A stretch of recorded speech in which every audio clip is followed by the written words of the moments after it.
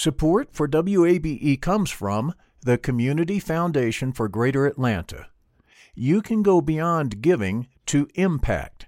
Learn more at cfgreateratlanta.org. At a time when information continues to come at us faster and faster, sometimes you need to hit pause and rewind. NPR's Throughline takes you back in time to the source of the news stories filling your feed. Find NPR's Throughline wherever you get your podcasts.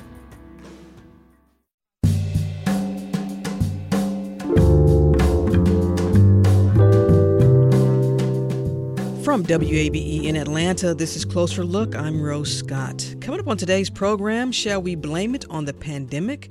Well, some industry analysts believe America's pilot shortage was further intensified as training and hiring slowed, and yes, a surge of early retirements. Now, there are canceled flights, suspended routes, and overworked pilots have all led to travelers feeling the impact. Well, today we'll hear from veteran pilots on what needs to be done to attract recruits and to bring more diversity into the field.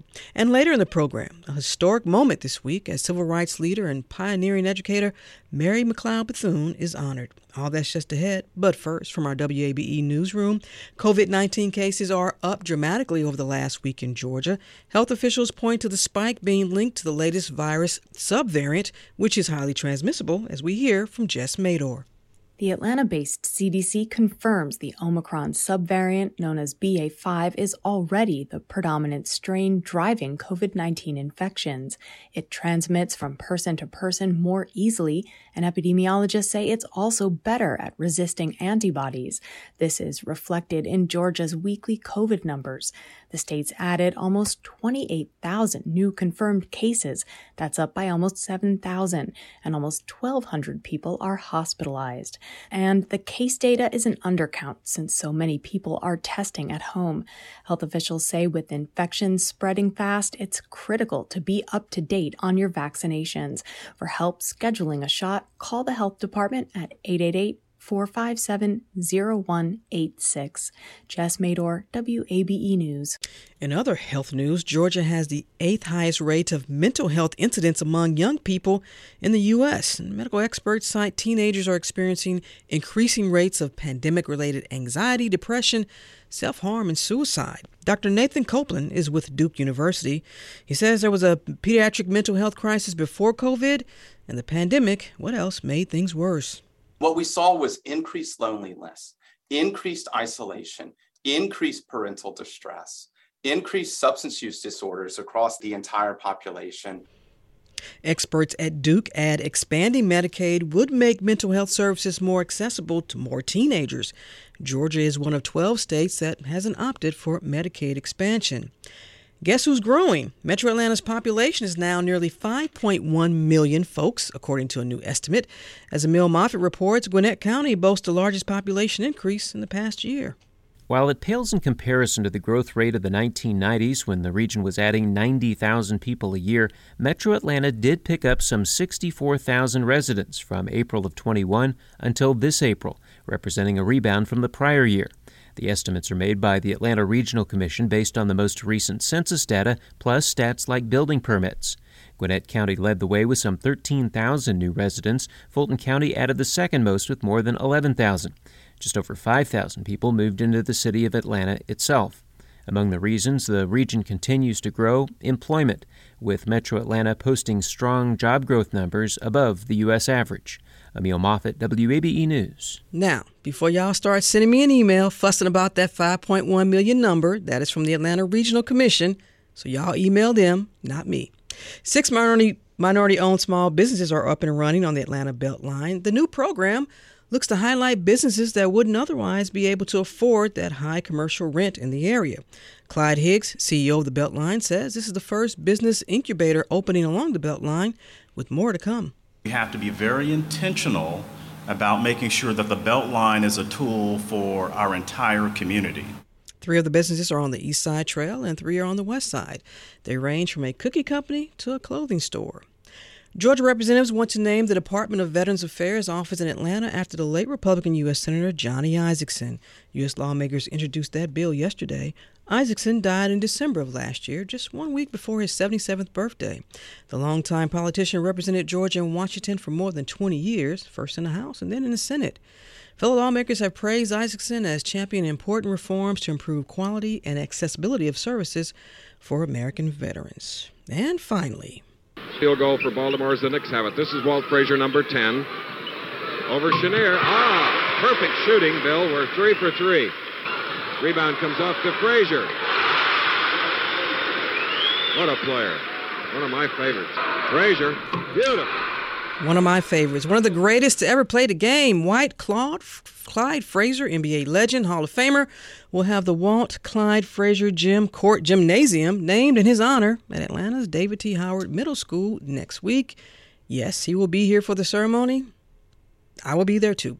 Now, Walt Frazier went to the former David T. Howard High School on Atlanta's east side, and it was one of 2 high schools during the early 40s that blacks could attend, the other being Booker T. Washington on the west side. The school actually closed in 1976, but it's been completely renovated and renamed David T. Howard Middle School. And now the gym will be renamed in White Clyde Frazier's honor. Can't wait for that. That's all right. This is Closer Look.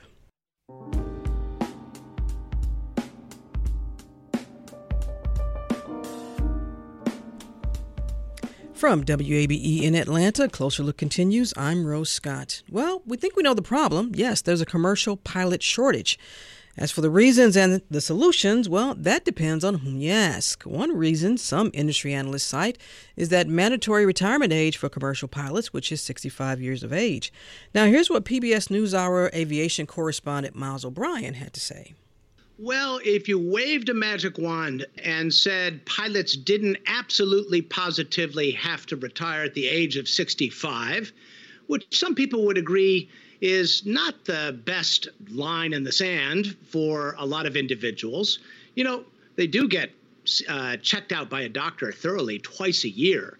You could do it on a more case-by-case basis. That would immediately leave a lot of very experienced, some of the best pilots you'd like on the flight deck on the job. Well, another reason for the nation's pilot shortage has to do with overworked pilots.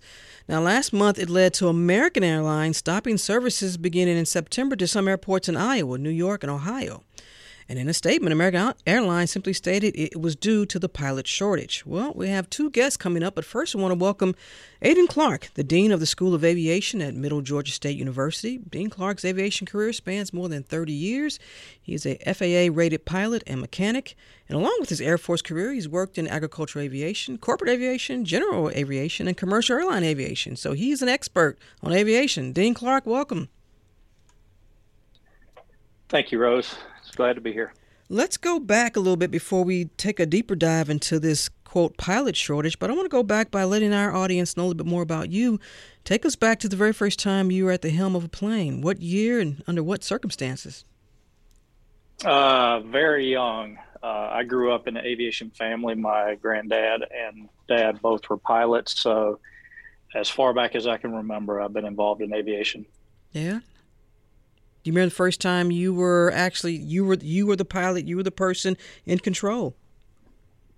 Oh, yeah. I like I said, I was really young, probably 5, 6, 7 years old, flying with my dad or granddad. First time at the controls by myself was later in life. Yeah. And so you knew you wanted to be a pilot? I did. How many hours would you say you've logged? Have you even attempted to count that up? I don't track that any longer. Yeah? When'd you stop? I still fly, but it's purely for my pleasure now. What do you make of, well, let me back up first, because some people say, well, I've heard industry analysts say there really isn't a pilot shortage. If they could just tweak a few things, just in general, what are your thoughts on all of this now? Well, it's like the discussion goes. It depends on who you're talking to. If you're talking to ALPA, the pilot union, or if you're talking to the airlines, you're talking to the training organizations. Mm-hmm. But there are a lot of factors involved, as we'll discuss in this section, I guess. Well, let's give me your top 2 then factors that you think are leading to this pilot shortage. Well, obviously, there's been an increase in airline travel. The demand is up significantly, and the number of pilots that are retiring. And you mentioned in the previously the mandatory retirement age of 65. That puts nearly 6,000 pilots per year retiring because they hit that mandatory 65 retirement age. And on the flip side of that, the FAA in 2021 only issued just short of 5,000 ATP, air transport pilot certificates, which qualifies people to go to work for the airlines. So wait, let's back up here. You're saying we're looking at 6,000 retirements each year due to that mandatory age of 65. And then we look at last year and only 5,000 were certified to come on, new pilots.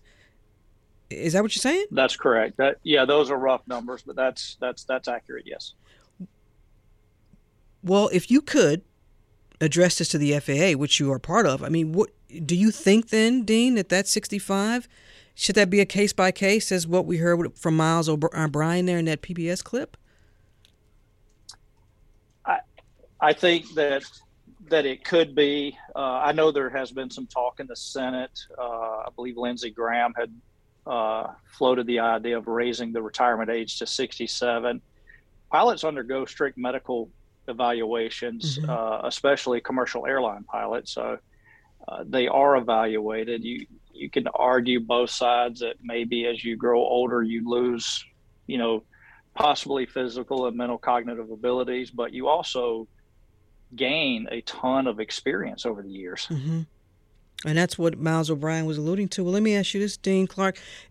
If you had to make the decision, would it be a case by case? Would you change that number, or would it simply be for each commercial airline pilot that it simply would be after an evaluation? I don't know if there's any other skill assessment that can be administered. Would you want to change it to that? Well, I'm not a medical expert, so Sure. I'll defer to them on that. But I do think a case-by-case basis with some type of evaluation process. I mean, I know lots of people, and quite honestly, we hire a lot of retired people because of that retirement age. As a matter of fact, we have one coming on in January that will be retiring from the airlines in December. Mm-hmm. He's only retired because of that mandatory. He's very sharp. Still very active flying, both with the airlines and personally for himself. So I think it's definitely worth looking at. Let me ask you this then. Folks talking about, well, the pandemic has amplified or intensified the issues now that folks are dealing with who want to travel because there is this pilot shortage, early retirements. Folks may be saying, you know what, this is not for me. I'm working too closely with folks. We have this pandemic. Are you contend that is also another reason, the pandemic, which we're still in? Absolutely. I mean, there was thousands of pilots took early retirement packages, not just pilots, but across the board at the airlines. The airlines have been impacted, customer service, technicians, pilots with the early retirements. But specifically speaking on the pilots, there was a number of people that took early retirements when there was already a pre-pandemic shortage. In my discussions with airlines that we have partnerships with, they all indicate the need to hire prior to, and COVID was a brief reprieve from that shortage, but now I think it's exacerbated the problem. Well, let me ask you this, Dean, and also let's talk about the pipeline. We're going to bring in another pilot in just a second, but often when we talk about increasing the pipeline for whatever sector or field we're referring to, obviously sometimes they say it has to begin in middle school or high school. Are you seeing a lot of folks wanting to become commercial airline pilots? It's very difficult. I'm actually doing a little research in that area, just starting that.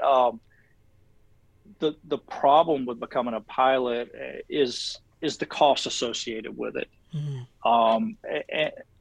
And not to jump ahead to what you may or may not cover, but diversity is an issue. It's like you asked me, I've been involved in aviation in my entire life. I had that exposure to it. So for me, it was always an obtainable goal. But for a lot of people that see an airplane fly over, it's literally and figuratively an unreachable goal. They don't even consider it. So I think that we and our institution has done a great job of reaching out and hosting camps and supporting other organizations that focus on diversity, because you're going to have to diversify the workforce to get where you need. How are you all reaching out, Dean? Well, we have a number of organizations that we have clubs on campus. We participate with, we do sky camps, both here in Eastman and in Macon, although we have not done them for the last 2 summers because of COVID, but we plan to start them back next year. Those are good outreach tools, and we offer scholarships for folks. OBAP, Organization of Black Aerospace Professionals, have a great program, the ACE Academy. We were slotted to participate in an event they had, but due to supply chain shortages, we had a lot of aircraft down due to parts, but we hope to re-engage with them. Women in Aviation is another great organization. And we have clubs for both of those on our campus, and we have very active chapters at those campuses.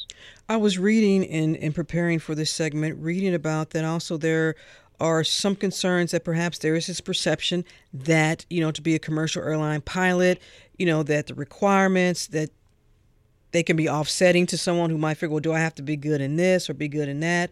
But also we know that if you make this career choice available, even beginning in middle and high school, then students know what classes they need. They know what it takes then to proceed further. Do you think perhaps maybe this also means partnering even below the college level here and getting youth involved, more involved, particularly youth of color?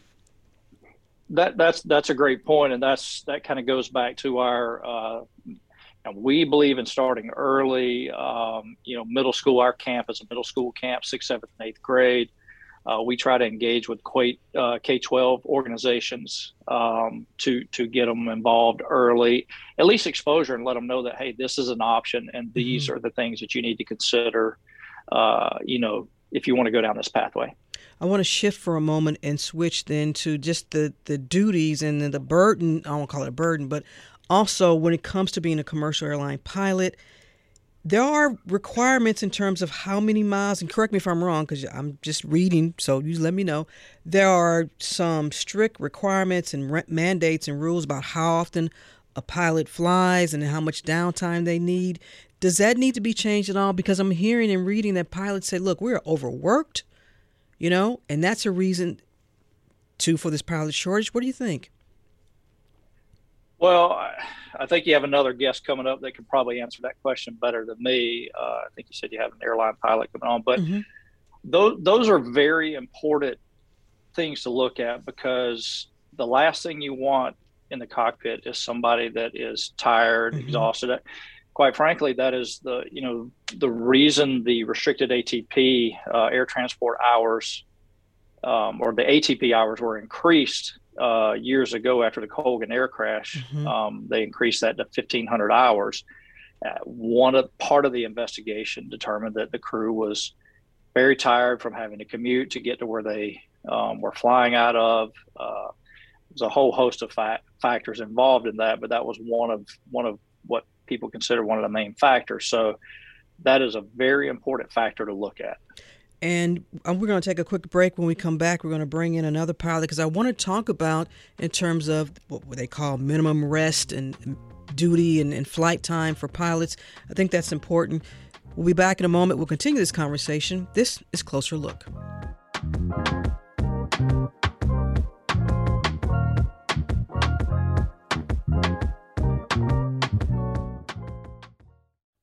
Support for WABE comes from the Community Foundation for Greater Atlanta.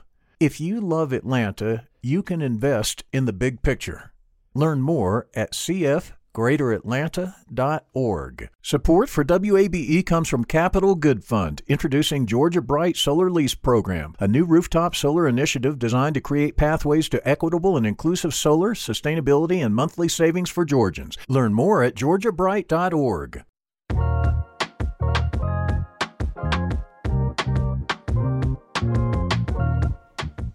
And Closer Look from WABE in Atlanta continues. I'm Rose Scott, and we continue our coverage of the nation's commercial pilot shortage.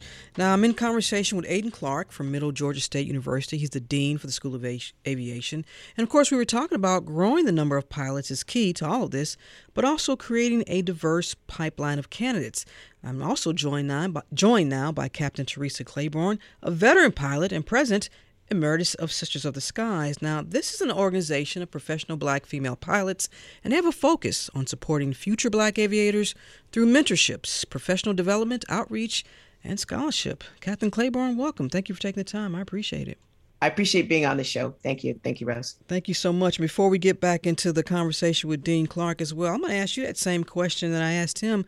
Let's go back to that very first time you were at the helm of a plane. What year was it? And tell me about that feeling. Well, it was actually many moons ago. Folks can't see me, but I've got some gray locks that say that I'm up there. I'm 63, and I've got just shy of 2 years left in this game. I first started, I went through ROTC, so I went to training camp, and that was the first time that I touched the controls of an airplane. That was in 1980, so a long time ago. Well, your locks are beautiful. As a sister that has locks, too. And how far back do you recall wanting to be a pilot? Was it like with Dean Clark, who said, look, I was little, 5'6". He knew he was going to fly. Is that the same for you? No, not at all. That was the day of reckoning for me. Really? My father had been in the military, so I had traveled extensively from base to base, always on larger aircraft, but I'd never been in a smaller airplane. And this was my first opportunity. I was in a T-37, and I once I got up in the air and we did a little bit of acrobatic maneuvers, I thought, oh my gosh, this is what I want to do. And but the opportunity was not there immediately. When I left camp and went back to my unit at UC Berkeley, they asked, what do you want to do? And I said, I want to fly. Who doesn't want to fly? This is the Air Force. I want to fly. So, well, I'm sorry, but we've already given out the 10 slots for women for the year. So you'll have to pick another field. And so I picked public affairs because I'm a communications major. But later on, you ended up getting an opportunity to go to pilot training. So there was an allotment of only 10 slots for women. That's right. That's right. I mean, I'm not going to say women have gone through the exact same thing that Black people have, because we know that they have not. However, we do have some commonality. And at the time, they weren't sure that women could hack it. And so they were training 10 women in the Air Force. And I was probably maybe the third class to go through. They decided after the first couple classes, they said, well, the women are washing out at the same rate as the men, so we'll increase the allotment from 10 to 30. That's not a whole lot of people. No. And so I got in on that. I had to go take a physical, take a test. And after that, I met a board and they said, oh, she might work. And so that's how I got to pilot training. Wow, you should see the emails that are coming in.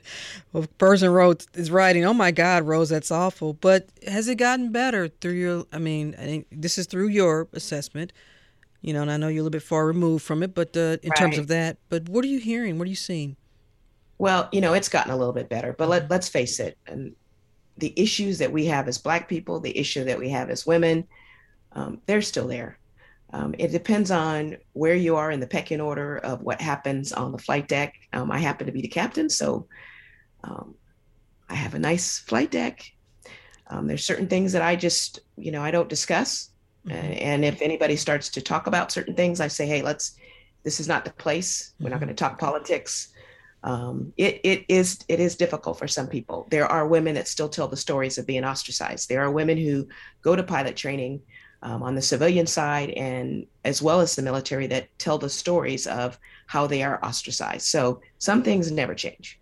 Captain Claiborne, did you have many other folks in the aviation field, period, as you were coming along, people of color, women that you could talk to, who could mentor you? And there might have been some others who weren't that mentored you, but I'm particularly interested in knowing about mentorship and folks you could talk to who look like you and come from your community. The answer is no. I did not. There were a couple guys ahead of me, black guys ahead of me, and they had said to me during pilot training, "Hey, Teresa, if you need any help, just reach out." But I tell you what, you're like a deer in the headlights, and you're just trying to survive, and you're just trying to hang on. But we had 7 women in my class because since they decided to increase the allotment, then they decided to put a lot of us at one base so that we could be there for each other. But I was the only one that looked like me. I actually was the first Black woman pilot in the Air Force. So you can imagine there was nobody else that looked like me. There was nobody that I actually felt like I could go to and, cry on their shoulder. I went back to my room. I did my crying by myself and opened up my book and got at it.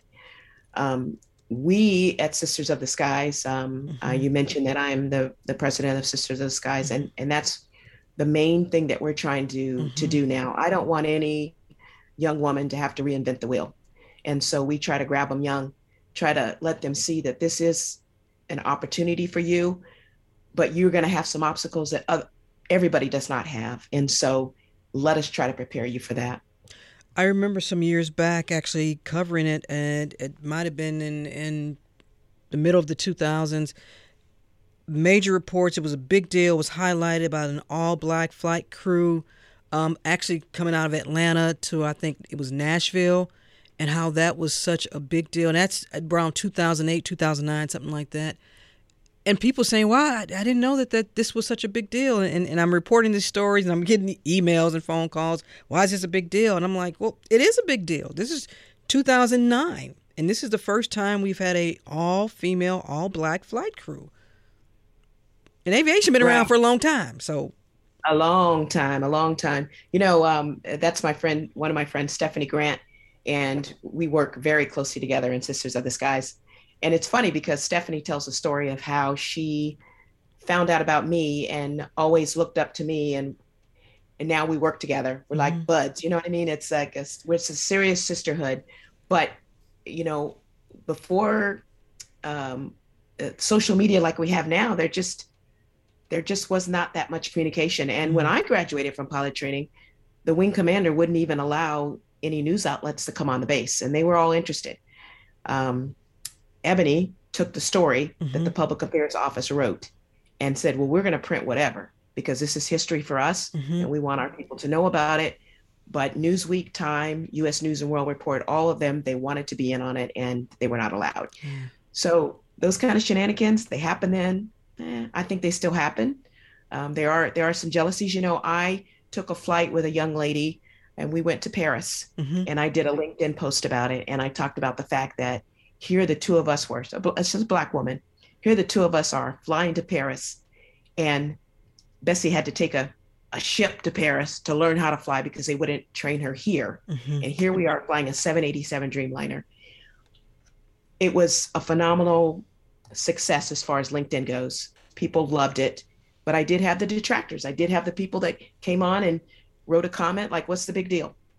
So it is what it is. Well, when you hear about this nation's shortage, I'm going to bring in Dean Clark in a moment, and there are a lot of reasons. And like I said earlier, depending on whom you ask, you'll get different reasons. But we hear about more diversity in the pipeline. The dean mentioned the cost. We talked about the fact that there's this perception that perhaps for some students, maybe they can't do it just because of the perception, is it too hard? What do you make of this pilot shortage, and what do you think is the reason behind it, Captain? Well, it is. It's a complex situation. There's a lot of things that go into it. Cost is huge.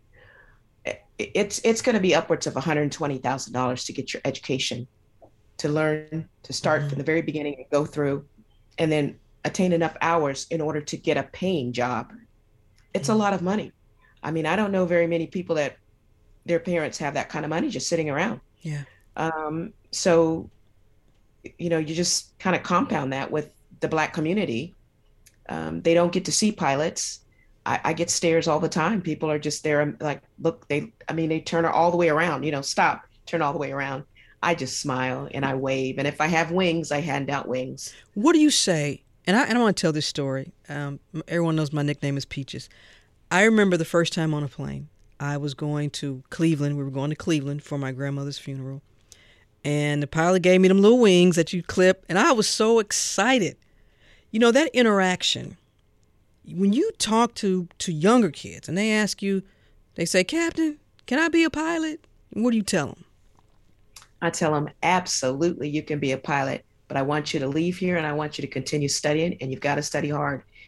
You know, it doesn't really particularly matter what your degree is in. Although STEM, we do try to push women towards STEM because the better educated you are, the more choices you'll have, simply put. But I can teach a broadcaster, which is what I thought I was going to be a pilot. You can teach me? Dean, can you and Captain Claiborne take me up? Aiden, we can certainly get you on board down here. Yeah. But let's back up. Let's then talk about this pipeline and the dean and working with students, obviously at the collegiate level. Captain Claiborne, you all trying to reach students, particularly young girls, even at an earlier age. How you're all doing that with Sisters in the Skies, and you also have scholarship programs too, as well. We do. Listen, Sisters in the Skies is my pride and joy. I absolutely love this organization and what we're able to do.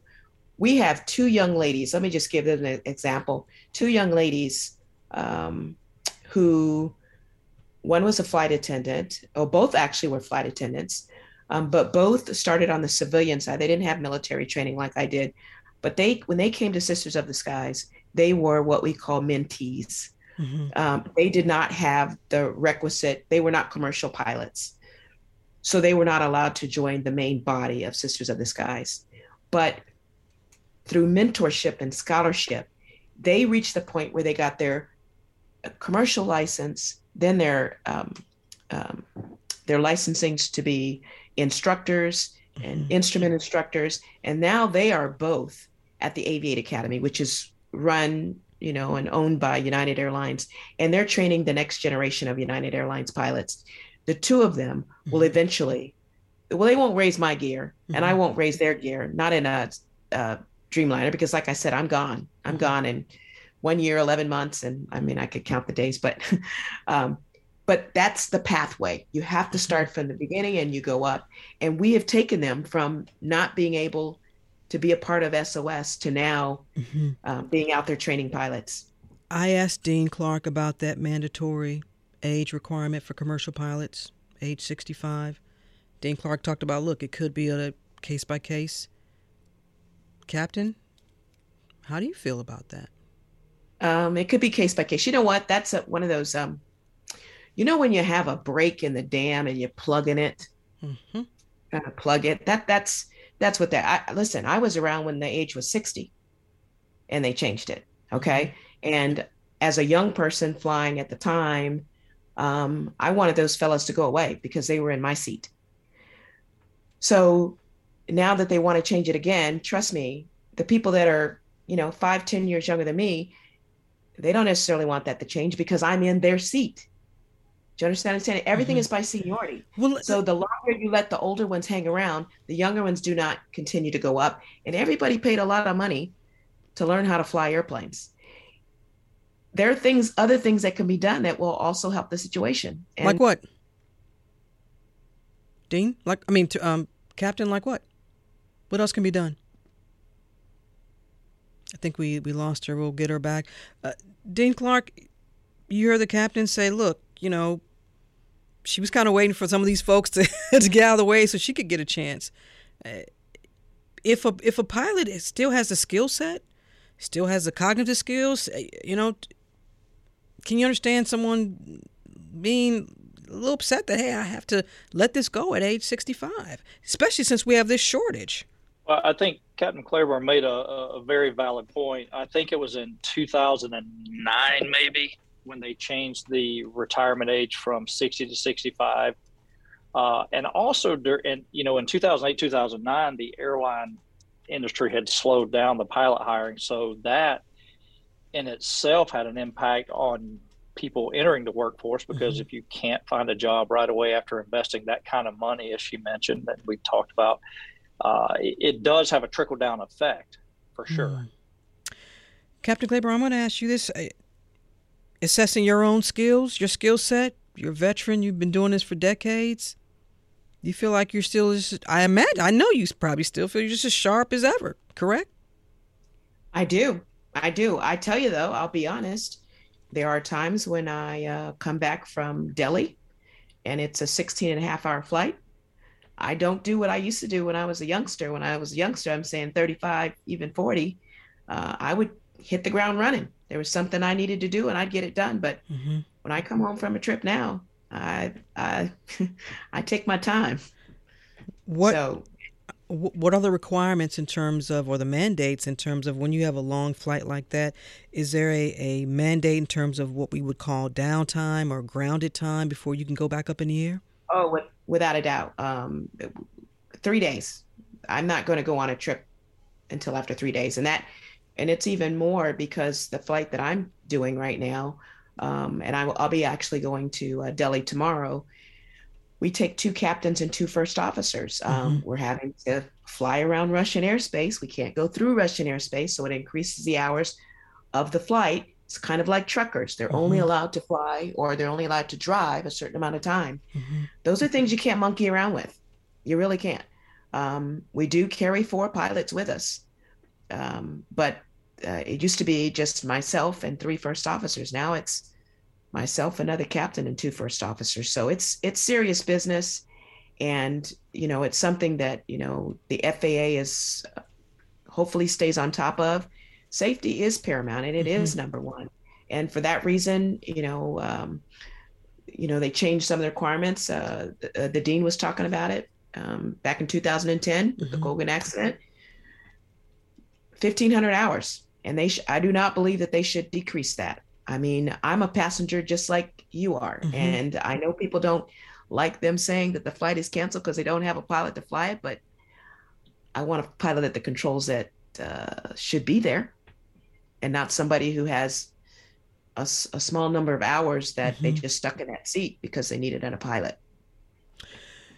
Captain, are you seeing more and more women and women of color, even if they're coming through Sisters of the Skies or just in general? Are we starting to see a little bit more diversity, though, on these flights, commercial flights?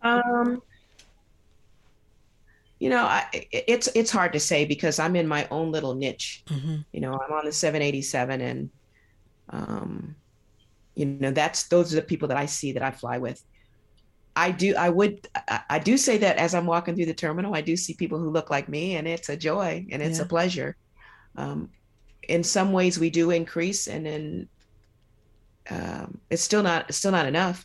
United Airlines, we have quite a few pilots. We have over 900 women pilots, and there are only 19 of us that are Black women. So we're still a very small number. 19 out of 900. Right. And we have over 13,000 pilots.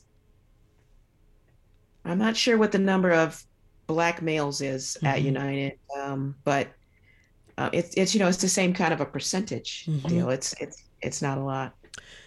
Dean Clark, when you hear those numbers, what is your hope, and especially what you all can do at Middle Georgia State University to help, encourage and not only encourage but support those students on that next phase in terms of wanting to become a commercial pilot?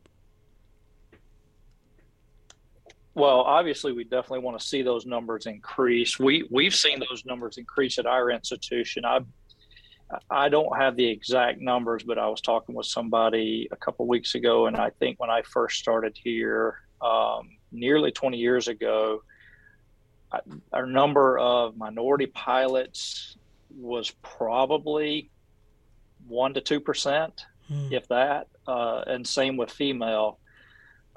Today, we're 38% minority, 14% female, which is well above the national average, but it's still not where it needs to be. We still have a lot of work to do. I have a question from a listener who says, do your guests also have thoughts about on-plane support staff, air traffic controllers and mechanics as well, because commercial piloting is a team effort and they're applauding recent union efforts? This is your own opinion here. Do you all feel like you have some support there, and do you need more? I'll address this to Captain Claiborne. I know you have unions, but we do have unions, and obviously any effort that there is to bring more of us into the fold is a good one. And they are having issues elsewhere too. I mean, air traffic control is having issues. I mean, it's the pandemic kind of really reached in, and there's a lot of people that are left from work and are not coming back. Yeah. Getting into Newark these days is difficult. They don't have enough air traffic controllers. So it's not just pilots. Why are they just leaving because of the pandemic, or just realizing?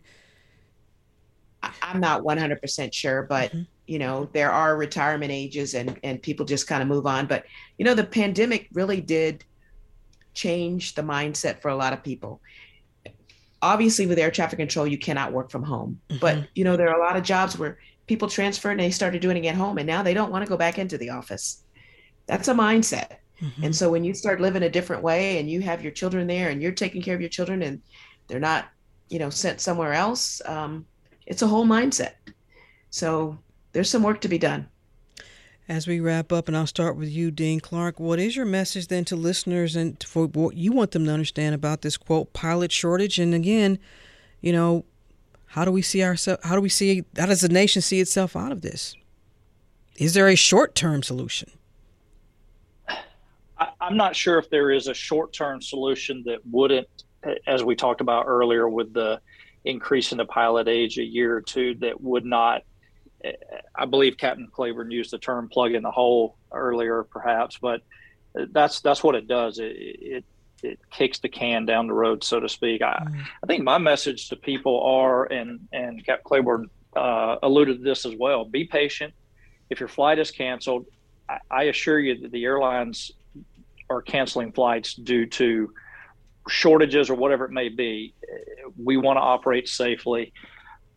My message to young people, it is a career worth looking into, and don't let the cost be an obstacle for you. There's a lot of avenues, scholarships, student loans, there's a whole avenue. So get involved, reach out to different organizations, Sisters of the Sky, Women in Aviation, Organization of Black Airline Pilots, reach out to institutions, Middle Georgia State University.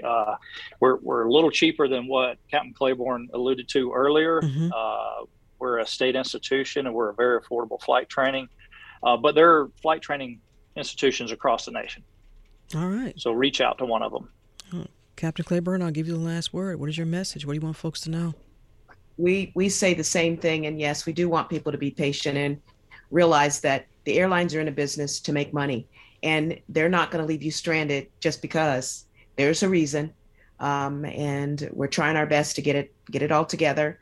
I'd just like to say to Dean Clark, you know, hey, think about maybe partnering with Sisters of the Skies. We'd love to come down to Middle Georgia State and do some things with you all. You all have airplanes, and we got some folks. So we just want to get more people interested in this profession, especially Black women.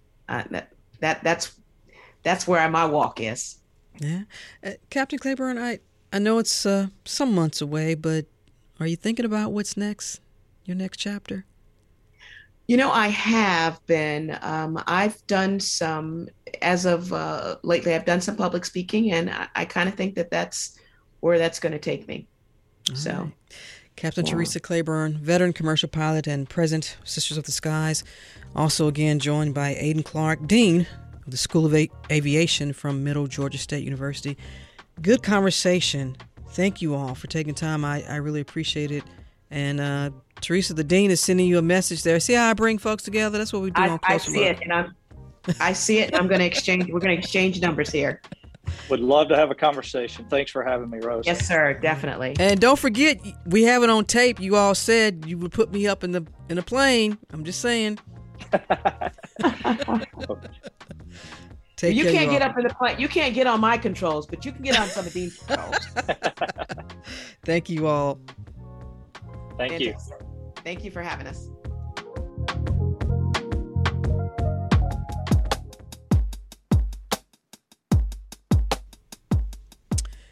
And before a Closer Look continues on this day, of course, you know I'm Rose Scott, a historic moment yesterday as civil rights leader and pioneering educator Mary McLeod Bethune was honored. Now, she's the first Black American to receive a state statue in the National Statuary Hall collection. Now, you may be wondering, well, who is Mary McLeod Bethune? Well, if you don't know, I'm about to tell you. Best known for her work as a civil rights leader, presidential advisor, and educator. And during her lifetime, she worked with the NAACP and the UN. She pioneered organizations dedicated to women's suffrage, voter registration, and founded the historically black institution, Bethune-Cookman University in Florida. Now, what you're about to hear is from 1939. She's addressing the nation on NBC Radio's America's Town Meeting of the Air. And she's pondering this question as it relates to racism and inequality. What does American democracy mean to me? We have always been loyal, and the ideals of American democracy have been attacked. We have given our blood in its defense, from Crispus Attucks on Boston Commons to the battlefields of France. We have fought for the democratic principles of equality under the law, equality of opportunity, equality at the ballot box, for the guarantees of life, liberty, and the pursuit of happiness. We have fought to preserve one nation, conceived in liberty, and dedicated to the proposition that all men are created equal. Yes, we have fought for America with all her imperfections, not so much for what she is, but for what we know she can be. Perhaps the greatest battle is before us, the fight for a new America, fearless, free, united, morally rearmed, in which 12 million Negroes, shoulder to shoulder with their fellow Americans, will strive that this nation under God will have a new birth of freedom, and that government of the people, for the people, and by the people shall not perish from the earth. This dream, this idea, this aspiration, this is what American democracy means to me. From 1939 in New York City, Mary McLeod Bethune. You know, in her last will and testament, in part reads, quote, "If I have a legacy to leave my people, it is my philosophy of living and serving. As I face tomorrow, I am content, for I think I have spent my life well. I pray now that my philosophy may be helpful to those who share my vision of a world of peace, progress, brotherhood, and love," close quote. The U.S. Capitol, which was built using enslaved labor, still honors 9 Confederate figures. This is Closer Look.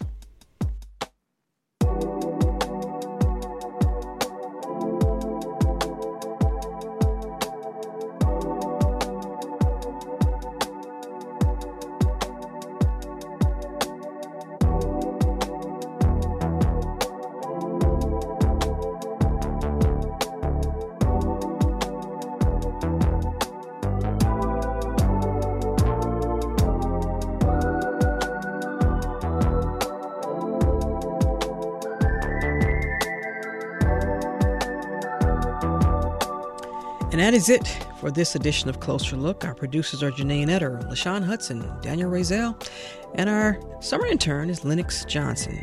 Our engineer is Kevin Rinker. A reminder to let us know your thoughts on today's program or any other, as you all love to do, and I love to read them. Send me your emails, as you all will do, rose@wabe.org. And if you missed any of today's show, it's always online at wabe.org/closerlook. And of course, you know, Closer Look weeknights at 7 p.m., as well as in our podcasts. So subscribe to Closer Look wherever you like, or any of our wonderful podcasts. Stay tuned to 90.1 WABE. From Atlanta, I'm Rose Scott.